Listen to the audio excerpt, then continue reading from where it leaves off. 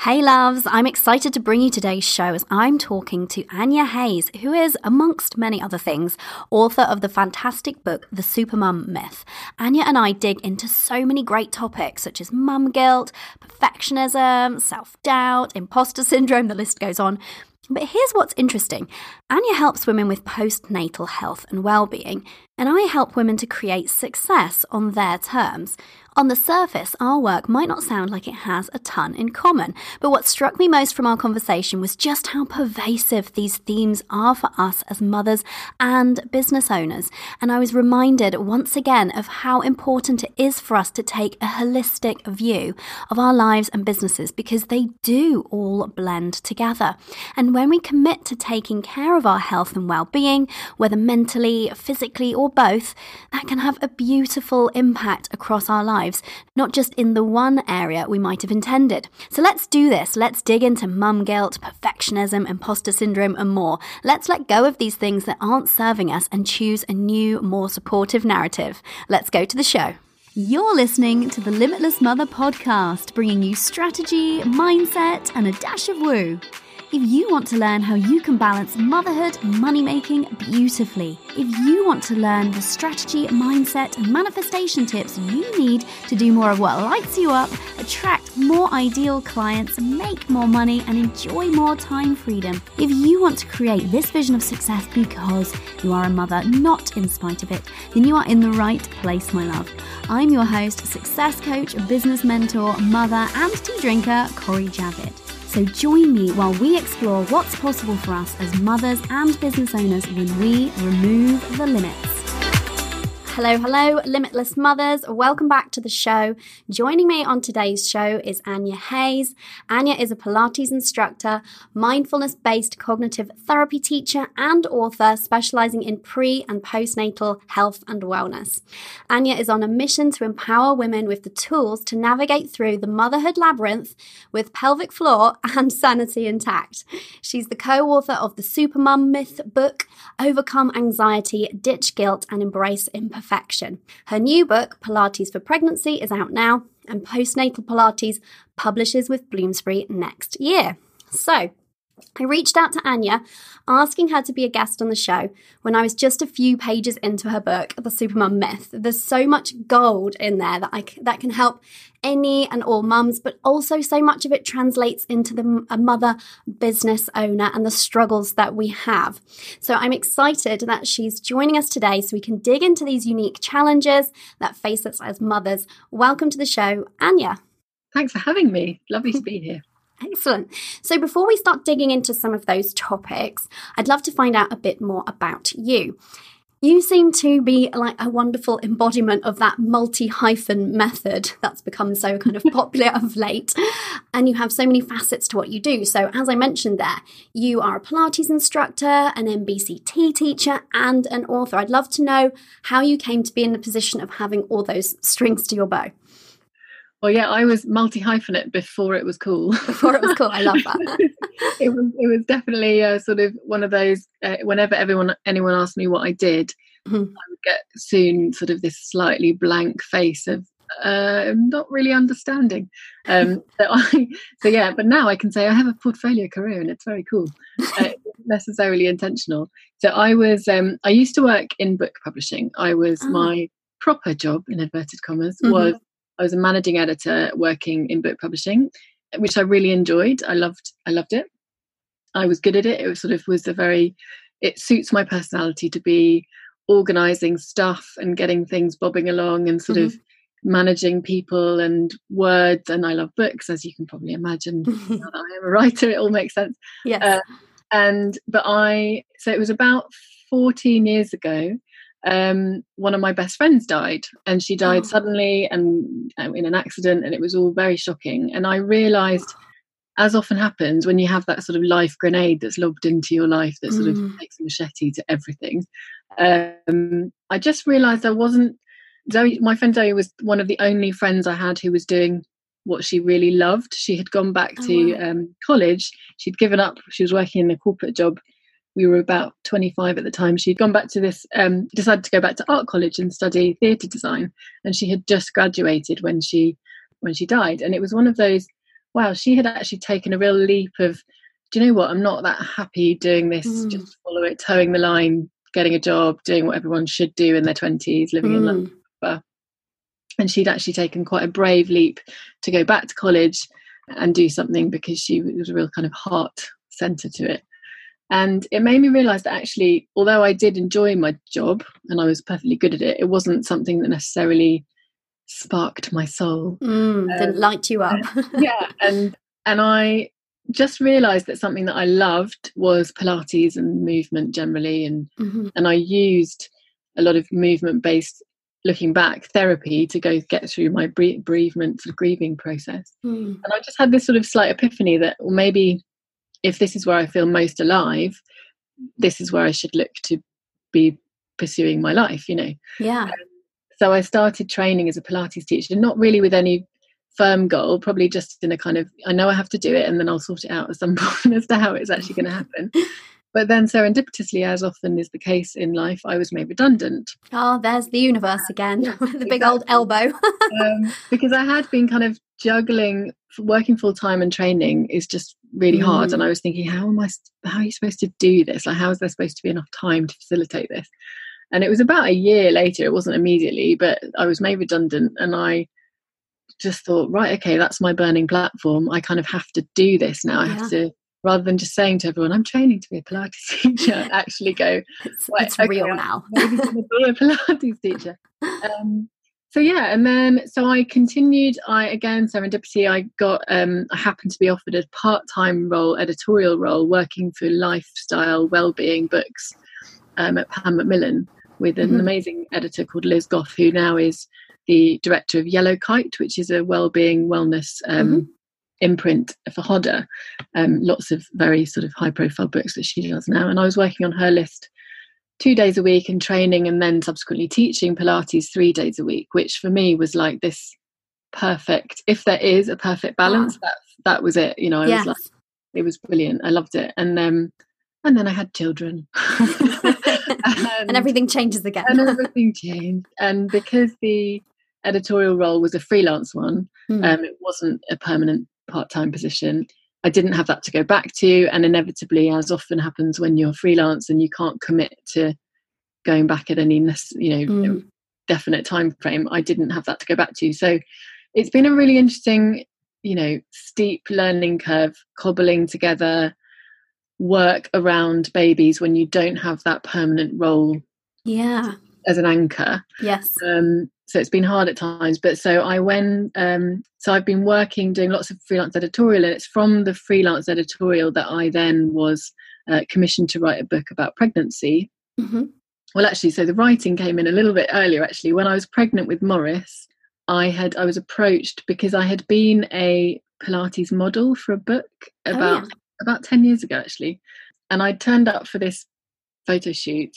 And normally when you're working on wellbeing books and exercise books, everything is written and the models come in and there's a set thing that they have to do. So I was expecting that, and I turned up at this shoot, and the person coordinating the shoot said, so do you know anything about Pilates for osteoporosis and for postnatal and for pregnancy? And I was like, I do, but what do you mean? And so I had to just pluck out of the air some good exercises to do and then to model for this book. And then shortly after the shoot, they said, those exercises you did, can you write them up for us as well? I was like, okay. So I ended up writing these 3 segments of this book, which was great. But I was then I guess it was about a year later, I was approached by the editor who'd worked on that book, and they said, would you like to write a whole book about Pilates? So I was wow. In that freelance frame of mind, where inside I was like, no way, I can never write a book. What are you talking about? That's ridiculous. I went, yeah, that'd be great. I can do that. Just figure it out after. Exactly. Just say yes and it'll all kind of work itself out. So I was commissioned to write this book, and I was early pregnant with Morris. So it was kind of a non-negotiable deadline for me that I sort of had to have this all done before having him. And so is Morris your second? So Morris is my first. Oh, your first. So so that book came out in 2012.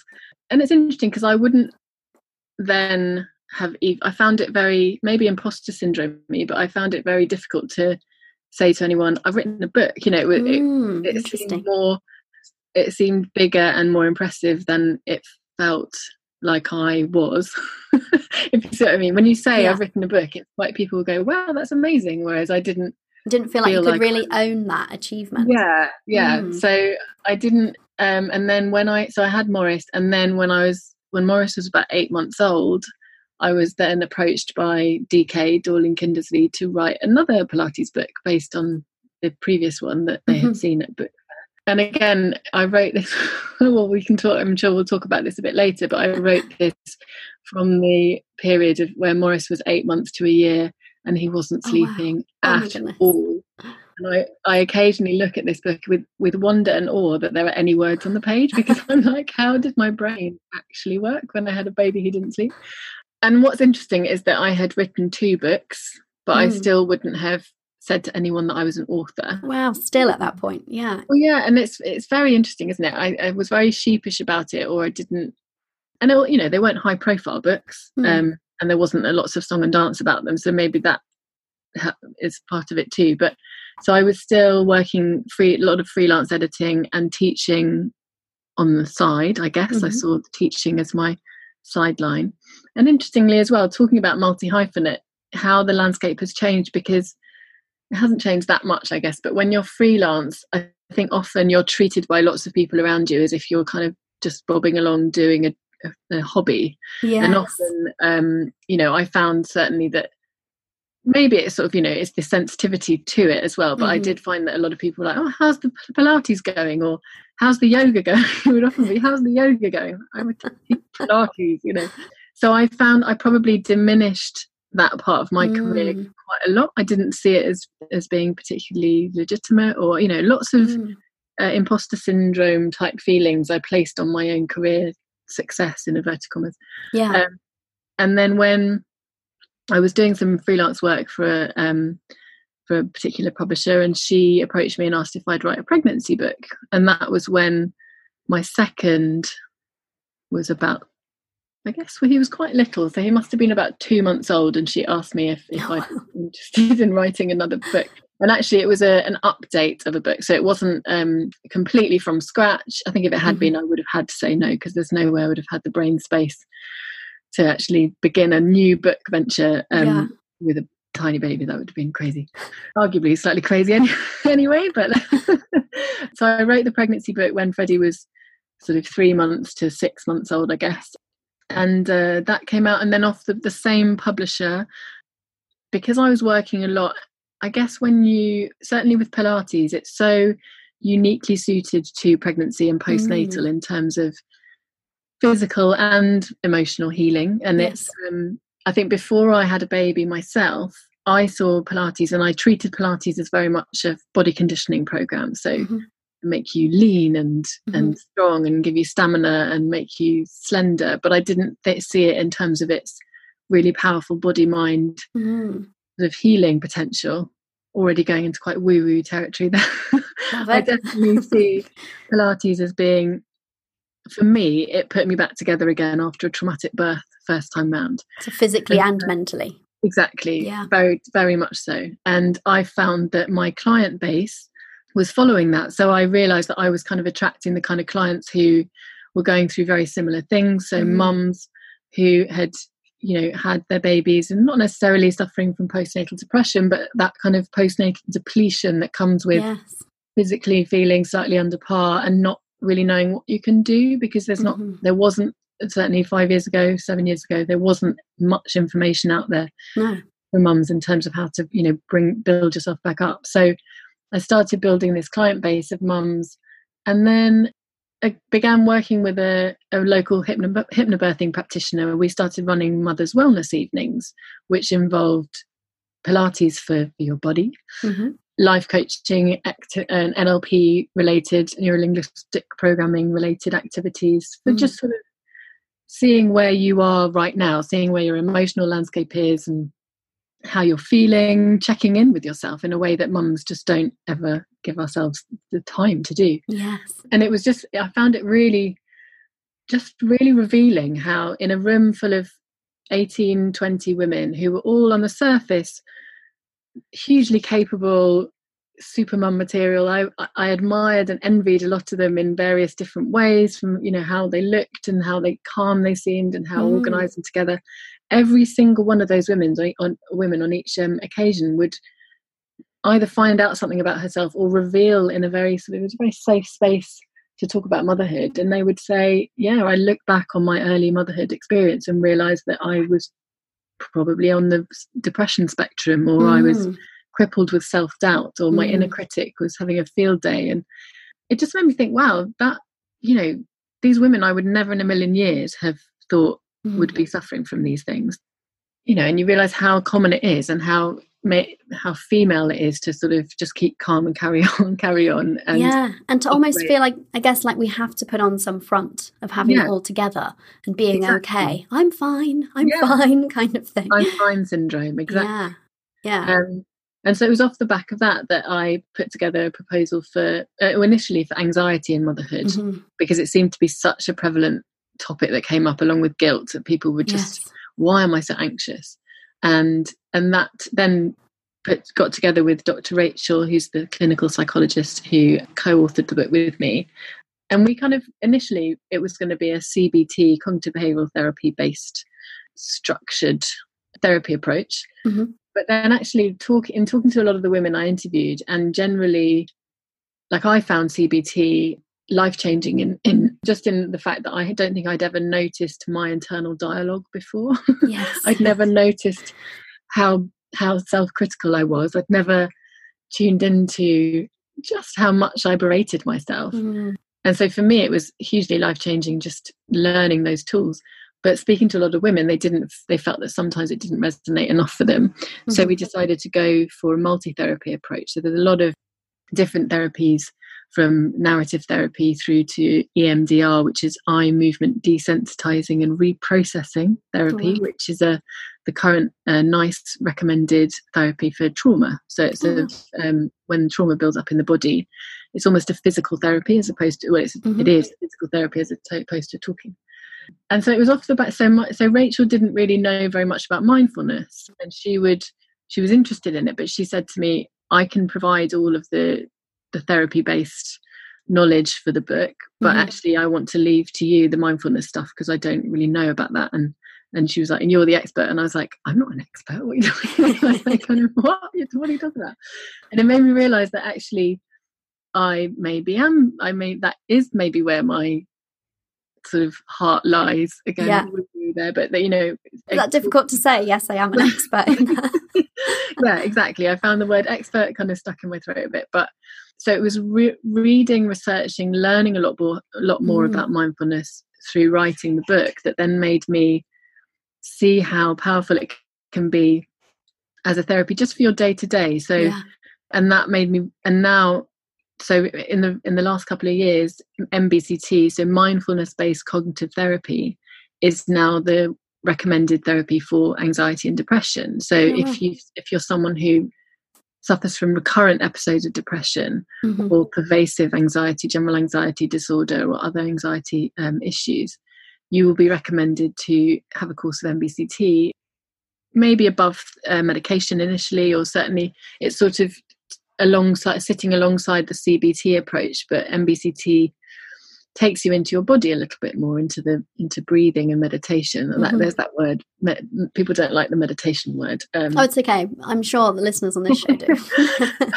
And so I just was really interested in it. And I realised that a lot of the way that I teach Pilates comes from that point of view anyway. So that's already within my kind of, vocabulary of the way I teach. So I thought, well, I'd quite like to take it on board slightly more officially, or with some more robust, I guess, qualification. It's one of those things you feel like if you suffer from imposter syndrome, you need to arm yourself with oh my goodness. Well, I do actually know this.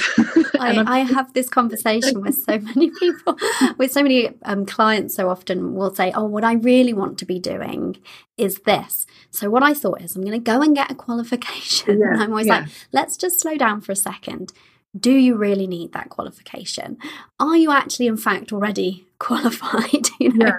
And is that qualification just that validation piece that you're looking for? Or is it something actually you genuinely really want to pursue and it just feels really great? Yeah. But if it's just the validation piece, then let's just put that to one side. Yeah. Act as if you are the expert and you will. Yeah.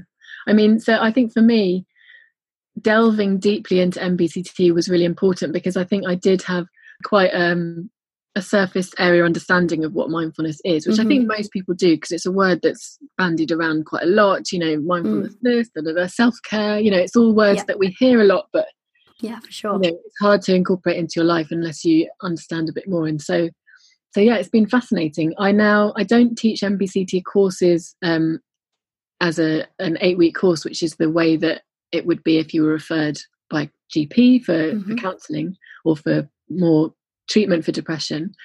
I teach MBCT within my workshops of the body-mind side of things. So I do workshops which incorporate Pilates techniques alongside meditations, and also just the sort of CBT side of MBCT.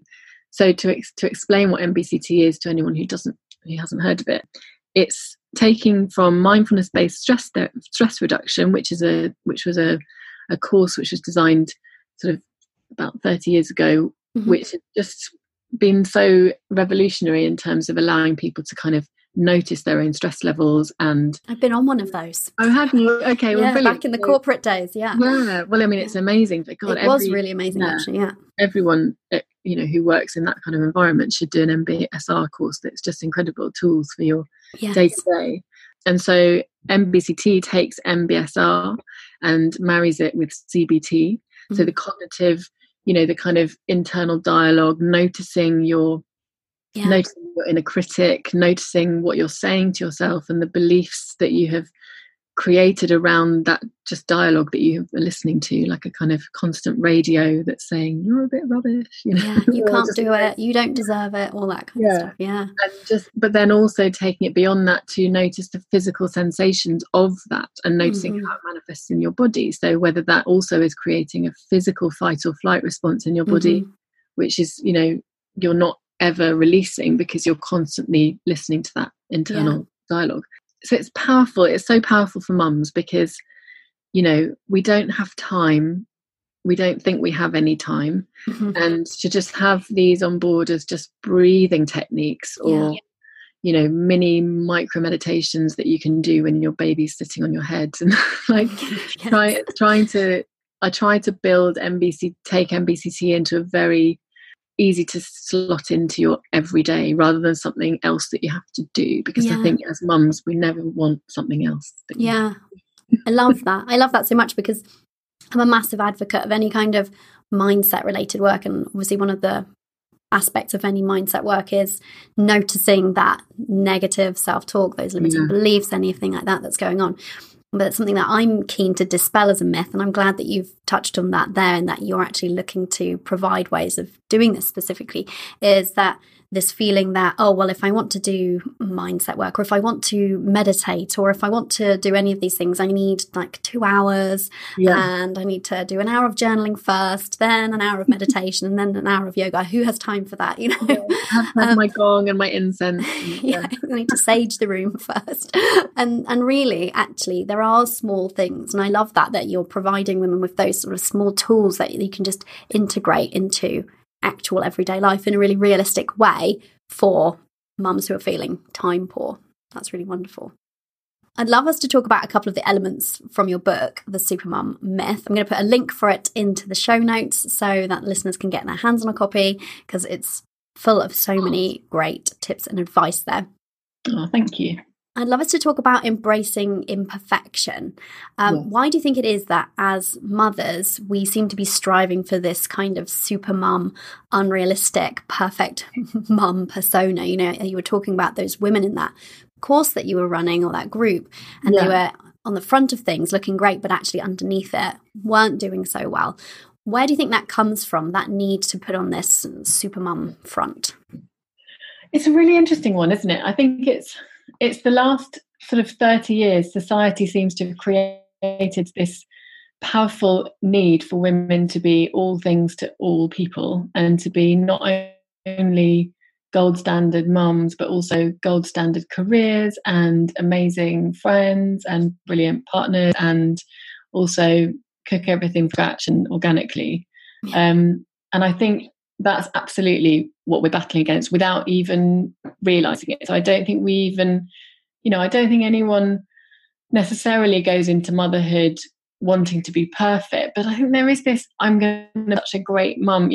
We have this image of what is a perfect mum, and even if we don't articulate it to ourselves, you can never achieve that standard. So we're always we're going to feel like a failure if we haven't somehow embodied what we think is this perfection. But the perfection is completely, it's a myth.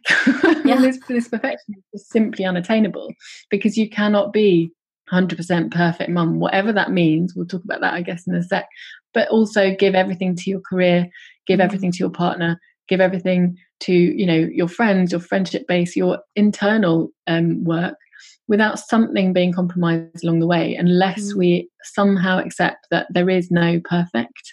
And I think the trouble is we've sort of fed these, who from, I don't know, but it's the societal acceptance of what is a good mum is just so unrealistic, and we judge really harshly if you don't live up to perfect standards. And I think we all necessarily become quite judgmental when we become mums, because it's the first time ever in your life probably that your opinions are really matter, because you're now raising a human being into the world, and actually suddenly you do feel quite strongly about stuff. But I think it means that you kind of also look at other people and judge them by your expectations, without realizing that your expectations on yourself are just harsh and just very challenging to live up to. So, I mean, I think that in terms of the why we all try and strive to live under this sort of facade is because opening up to being vulnerable is something that we're not really encouraged to do in a non-princess way. So as girls, there is that encouragement. Do you need someone to save you and rescue you? But I think we're not encouraged to be vulnerable in a purposeful way. So actually kind of asking for help without it being an admission of failure or admittance of weakness. Asking for support, asking for caring and nurturing is something that seems just not encouraged for mums. And I think as a result, we're all trying to operate solely and exclusively as the only person who can be the person who organises everything in your household, who can do the best job, who is trustworthy. I mean, this leads us to sort of not even being able to sort of rely on our partners at all, because we undermine their ability to do stuff, which is one of those kind of damaging effects of feminism, that we have taken on everything that men can do, but then everything that women are still doing. We haven't relinquished anything in the process. Yeah, exactly. So it's that sense of, just allowing yourself, it's so multi-layered, isn't it? But I think, perfectionism is often a sign of just feeling like you're not good enough, and therefore having to have a show of being more than good enough and perfect. And it just means constantly scrambling to do everything to standards which no one else is holding you up to except for yourself, really. I mean, unless you've got a mother-in-law who says things help. But I think that's the problem, isn't it? As mums, we're so open to other people's judgments, people talking about what we're doing in terms of our baby's sleep and the feeding, and where they're, what they're doing for food in terms of after they've, whether being breast or boobed, or bottled. But then beyond that, how you're weaning, everything you do, every choice you make when you go back to work, what childcare you choose, is how much you work. Everything is under such scrutiny from everyone. So that's, yes, we feel very conscious of our own decisions, but we also feel sometimes like you can't win because any decision you make is going to be criticised from some angle. So I always tell, certainly, the new mums that I have a sort of coaching Welcome to Motherhood program, which, often initially in those initial weeks and months, it's all about the feeding and the sleeping. And you often get bombarded with opinions from your mother-in-law or your in-laws or your parents about, well, in my day we just did this, and and it's such a source of anxiety when you feel like you're not doing the right thing and you're doing it wrong. And we can always, in those first months, it's such a visceral sense of my whole life has been turned upside down in wonderful ways, but also in slightly terrifying ways. And you don't feel like necessarily you have an instinct to trust. So when we're already doubting how good we are at stuff, whether that's career or, baking or anything, when you throw motherhood into the mix, you suddenly think, oh my God, I'm the worst person ever. And that can manifest itself. Therefore, that fear of that lack of perfection manifests itself in just severe self-doubt, but also a way of having to look like you're coping so that no one knows that you're not. Yeah. Exactly. And I often say to my new mums, I think, if nothing else, you need to be able to detach yourself from other people's opinions so that you don't have that multi-layered feeling of not good enough. Because if you are already saying to yourself you're not good enough, you're then taking on board, all of these other opinions which seem to you to be verifying the fact that you're not good enough. And we need to be able to sort of dim and silence. You can't silence it often, but just, detach from the emotional power of other people's judgments of you. And it's really hard and it takes conscious effort, but it's something that is so worth doing because this perfectionism isn't serving anyone. Because, what are you showing your children as well? We're showing our children that you have to constantly struggle to put forward a life which is really making you and very that you stressed. Can't ask for help. We wouldn't want our children to feel that they can't ask for help. And we're showing them that kind of behaviour. Exactly. And I think it's really interesting because everything that you just talked about there then can also feed into similar sorts of feelings when you're a business owner. I think when you're a mother and a business owner, then you have the kind of added pressure to feel like you need to be doing it all yourself. And then if you've, in motherhood, been feeling like you can't ask for help, I see that translates so often for women into business, feeling like they have to run their business totally alone and can't ask for support at home because they're running their business, or can't pay for support because that's that worthiness piece creeping in, or don't trust their instincts in business because that trust in their instinct was lost at the beginning of motherhood, So I find it so interesting that actually the two go hand in hand, motherhood and business, in so many different ways. And this is one of the more unfortunate ways if we're not kind of doing things to look after ourselves and protect ourselves from those kind of negative impacts of taking on board too much what other people think and letting the self-doubt get out of control. So I'd love if you have any advice, any starting points for any listeners who are feeling that same feeling of needing to put it on this front of perfectionism or have feeling that self-doubt. Do you have some kind of steps that they can take or some advice to get started? The first thing that is a really lovely activity to do, which I definitely do all the time, is the I am amazing activity. And, because keeping a compliment log, so writing down nice things that people have said about you, even if it was from like years ago, like just sort of free writing 10 minutes of I am amazing. And it feels really unusual to do because it goes against all of the things we've ever been taught about how it's not okay to be arrogant and blow your own trumpet, Brits, right? So I know that's even worse for us. Totally. I mean, it's a female cultural thing that we're really kind of sitting under this kind of you have to hide your light under a bushel. You have to. And it feels so wrong not to do that.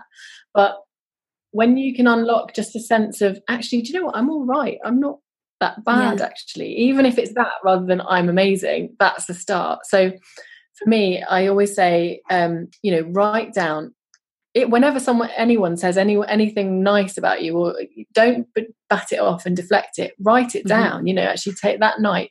Go, someone said that, I was very calm under pressure, or whatever it is for you that resonates and makes you feel like, actually, that was quite a win for me, that I didn't freak out because my, 3-year-old had a tantrum in the supermarket and that kind of thing. Anything that someone picks out, write it down. And just also, again, it goes into sort of slightly bendy territory, woo-woo territory, but gratitude is everything. And I think because, it's one of those, the mindset of not good enough comes with always looking to what you're not achieving, what you think you are not doing.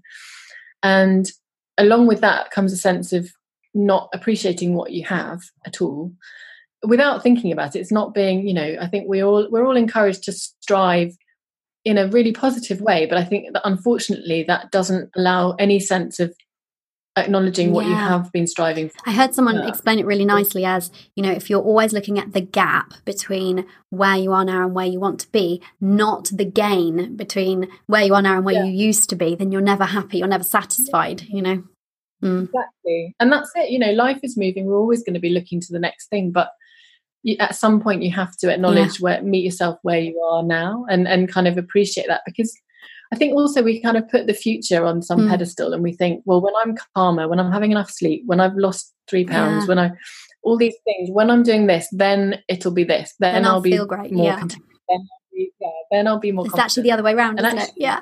You have to be it to feel it. You have to kind of almost sort of just suck it and see, sort of think, what would it feel like if I actually said, yes, I am an expert, or look and go, wow, do you know what? I am so grateful that I'm able to do this job, or I'm so grateful that I was able to work, to my own terms, and I can set my own hours, or whatever it is that you take for granted because it's something that you just don't notice day to day. Gratitude is one of those things that actually just allows you to kind of see the things that, even the really, really simple things, things that you don't realize until you see someone who doesn't have them, maybe, or like things like, for example, I realize I get really grumpy at having to do the school run. Like I have to do it every day. And then you realize, actually, I get to do the school run every day. And it's one of those, like, it's only that one of my son's friends, his mum works full-time, really long hours. She works a very high corporate job, but she never does the school run. And it's really interesting because the last time I saw her, she was like, I just feel awful because I don't pick him up and I don't go to assemblies and stuff. And I was like, wow, those are the things I probably go, oh bloody hell, I've got another got to go to another class assembly. And actually just reframing those things that you maybe don't see as a positive, and realizing how lucky you are, or not, how again, it's not kind of a self-flagellation thing, it's something just to notice and enhance your level of content just shift every that day, perspective, like, actually I get to do this. I love that. I think that's a really powerful and really actually easy to implement tip. Again, it's not something that requires like an hour of time or something. It's something we can just in that moment catch ourselves thinking that, I have to do this, and actually no, wait, I get to do it, and actually pretty lucky. And I think that's the thing, isn't it? That noticing is the first step, always, but the most powerfully difficult step, because actually once you've noticed something, the impetus there, you kind of have to act on changing, and changing is really challenging. And humans, we are hardwired to want to do the safe option to keep ourselves safe. Even if your comfort zone is not very comfortable, your brain naturally wants to keep you there because it's safe for you. And it's worth knowing that, yes, any kind of, I think when we embark on a kind of self-help, self-care kind of new activity, because it's hard, we think, well, I can't do it then. It's not working for me. I can't do it. And actually, if you think about it more in terms of, if you think of the trails through tall grass that have been grooved for years and years, those natural field, paths are there. That's your thought process path.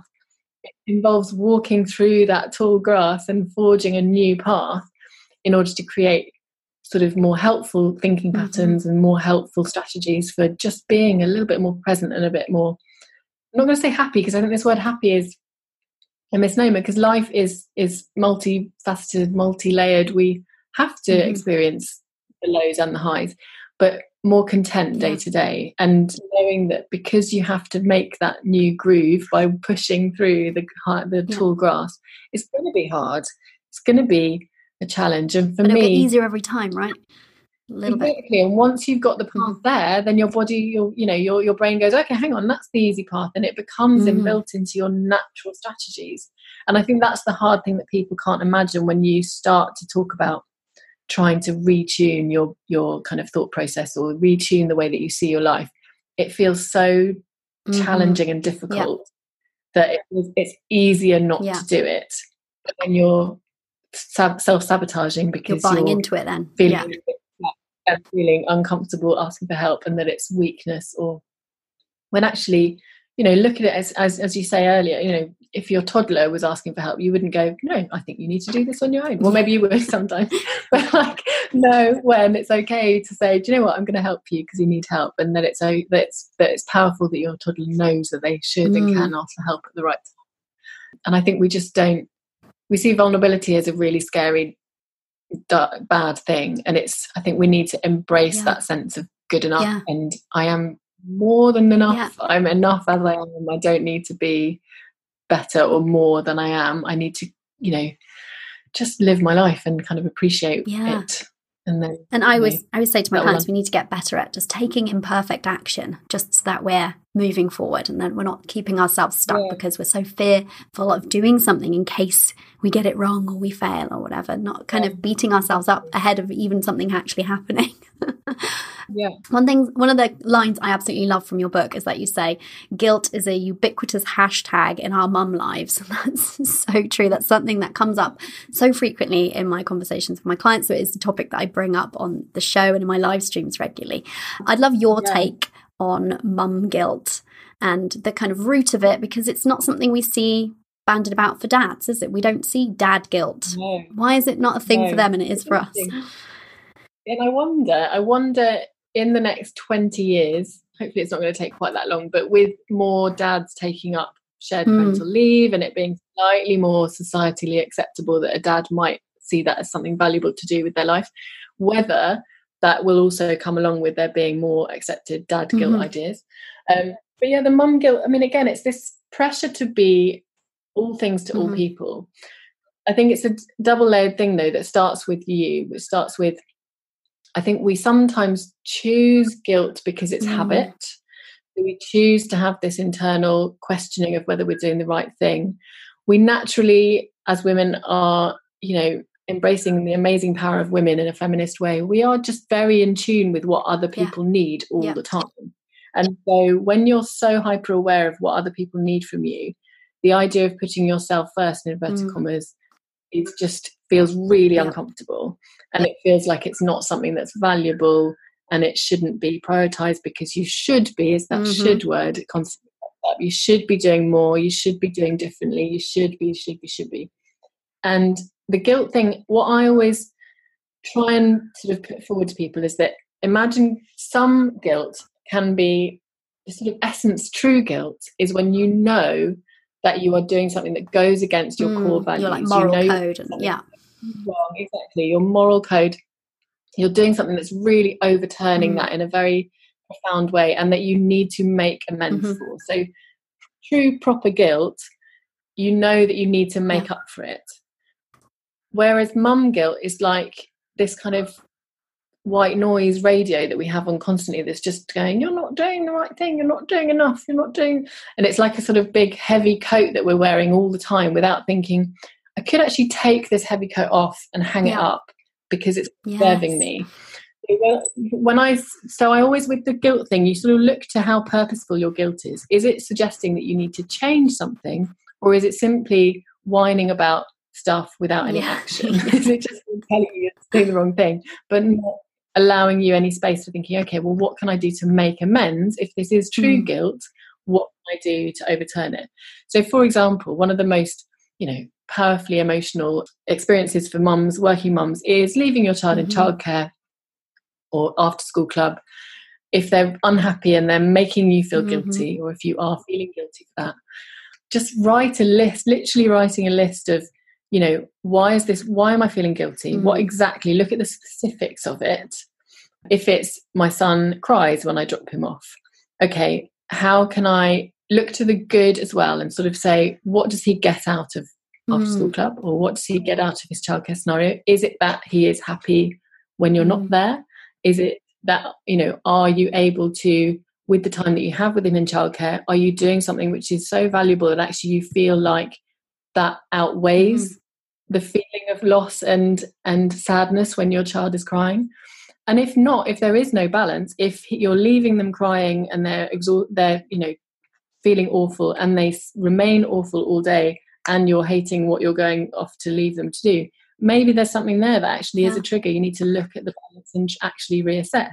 But if not, and if you're really enjoying the work you're doing, if your child is generally happy, if the purposeful good of that source of guilt is ultimately there, shake off the guilt. I think, try and turn it around and say, this is okay, this is enough, I do not need guilt, I don't need you right now. And a sort of example from my own experience for that is when I was writing the Supermom myth, so was to challenge all of this.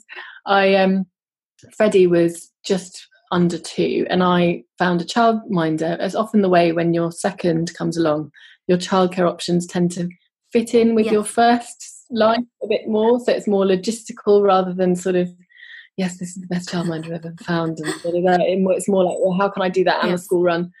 So the childminder I found was right next to Freddie's to Morris's school, and it was convenient. It was a convenience, and I needed 2 days a week to write the book for 6 months, and he hated it. Freddie never settled. So every single time I dropped him off, he was distraught. It was awful. And even from the moment we walked past Morris's school to go up to the child, he would just be absolutely distraught. And it absolutely tore me apart. But I knew that as soon as I'd finished writing the book, I would take him out of there. I knew he was safe. It wasn't that it was just that he felt out of his comfort zone. He felt that separation very, very profoundly. But I knew that I trusted he was in a safe, caregiving environment and that he was fine. It's just that he wasn't very happy about it. And I knew I had to get the book done. And this was actually, if I took him out, there's just no way without my life crumbling around me. So I made that decision for a finite period of time. And then as soon as I sent the book in, I moved him to a different little preschool 3 mornings a week. And he was really happy. And it was I just felt like actually there was managing the guilt like that. I knew that he wasn't happy, but I also knew that he was safe, and it was. So you put that guilt in perspective, basically. Yeah. And I think that's what often we don't do. We don't actually really address it head on. That's the thing. We just kind of let it whir around on some kind of background track. Exactly. And just noticing actually you can zoom in on it a bit more consciously and therefore lessen its power is really important. And I think it's something that we don't give ourselves space to do as mums generally. That's in the book. That's generally all the activities around guilt are based around just organising your response to your life in a much more, much more kind of, okay, let's have a look and see what actually is happening, and is my guilt justified? And if not, then see you later. Absolutely. So I feel like I could just talk to you for hours, because you've got so much gold in what you're saying that I think that so many of the listeners are going to really resonate with. But before we wrap up today, Anya, I'd love if you could tell me about your Mama Mind Body program that you're launching. The Mama Mind Body, I'm really excited about, because it is marrying together the healing properties of Pilates for all the postnatal issues that we just don't talk about enough. The pelvic floor and the diastasis recti, which is your abdominal muscles separating. So, and I think on top of that, just the general depletion of pregnancy on your body, we're simply not prepared for when we're new mums. It's kind of a bit of a shock. I think we think as soon as your baby is out, you're going to be back to normal. And it's sort of like, actually, what is normal? And hang on a minute, I don't feel normal, and I don't feel like I look normal. All of these things, the word normal is just sort of, can be quite damaging in the new mum period. So then the Mama Mind Body is not necessarily just for new mums. It can be, it's absolutely a program for all mums. Certainly, if you look to the wider lens of pregnancy and childbirth, we tend to be pregnant sort of, a couple of times in a 3-year period, 4-year period. And the postnatal depletion lasts for potentially years. So it's something that we need to start addressing at any stage. You are postnatal forever, as far as I'm concerned. It's not a 6-week period. So we look to the physicality, that tuning into breathing techniques, which is really, really important for getting the dialogue between your diaphragm and your pelvic floor working again in that space that your baby has left. And then the breathing also lends itself to your nervous system healing and your mental and emotional well-being. So there's a sort of physical program which works alongside mindfulness-based cognitive therapy ideas, but also mindfulness-based ideas of self-compassion. So looking to being your own best friend a little bit, and nurturing that kind of sense of, what would I tell my best friend if she came to me saying that she wasn't good enough? You'd be like, oh my God, you're amazing, you know. And it's trying to tap into that I am amazing, you know. Because, you know, as much as we're scared of being arrogant, I think we all need a little bit of arrogance, a little dose. We could do with a bit more, Yeah.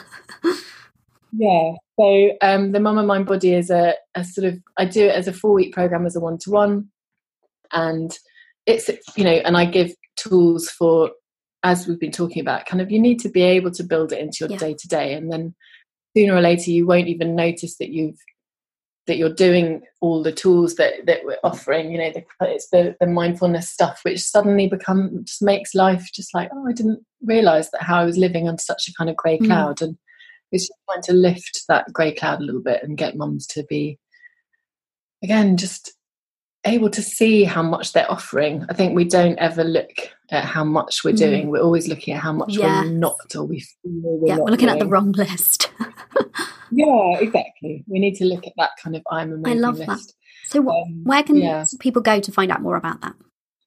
So the details of that are on my website, which is wellnesstoolkit.co.uk. Perfect. I will link that in the show notes as well. And more information all about you and your books. So I just want to thank you so much, Anya, for coming on the show, for sharing a bit about your story, for sharing all those amazing tips and advice. And it's been so nice getting to know you. Thanks for having me. Thanks so much. And there we have it, Limitless Mothers. I hope you enjoyed hearing from today's guest as much as I enjoyed our conversation. To find out more about Anya and the topics we discussed on today's show, head over to the show notes, which you can find inside your podcast player, or over at coreyjavid.com/podcast/Anya. If listening to today's show has got you thinking about seeking out that support and not trying to struggle on alone, then why not come and hang out with me and the other Limitless Mothers inside my free Facebook group.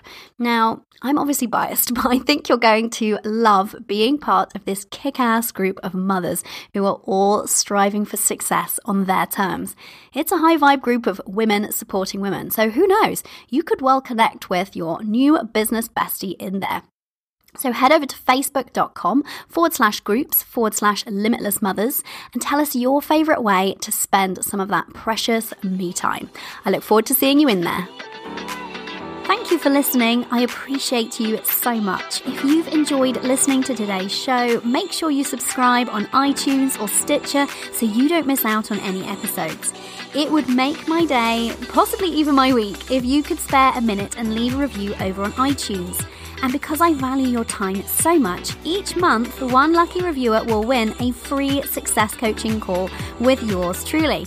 So, if you'd love for us to pinpoint and then work through that one thing that's currently standing between where you are now and where you want to be, then definitely leave a review for your chance to win.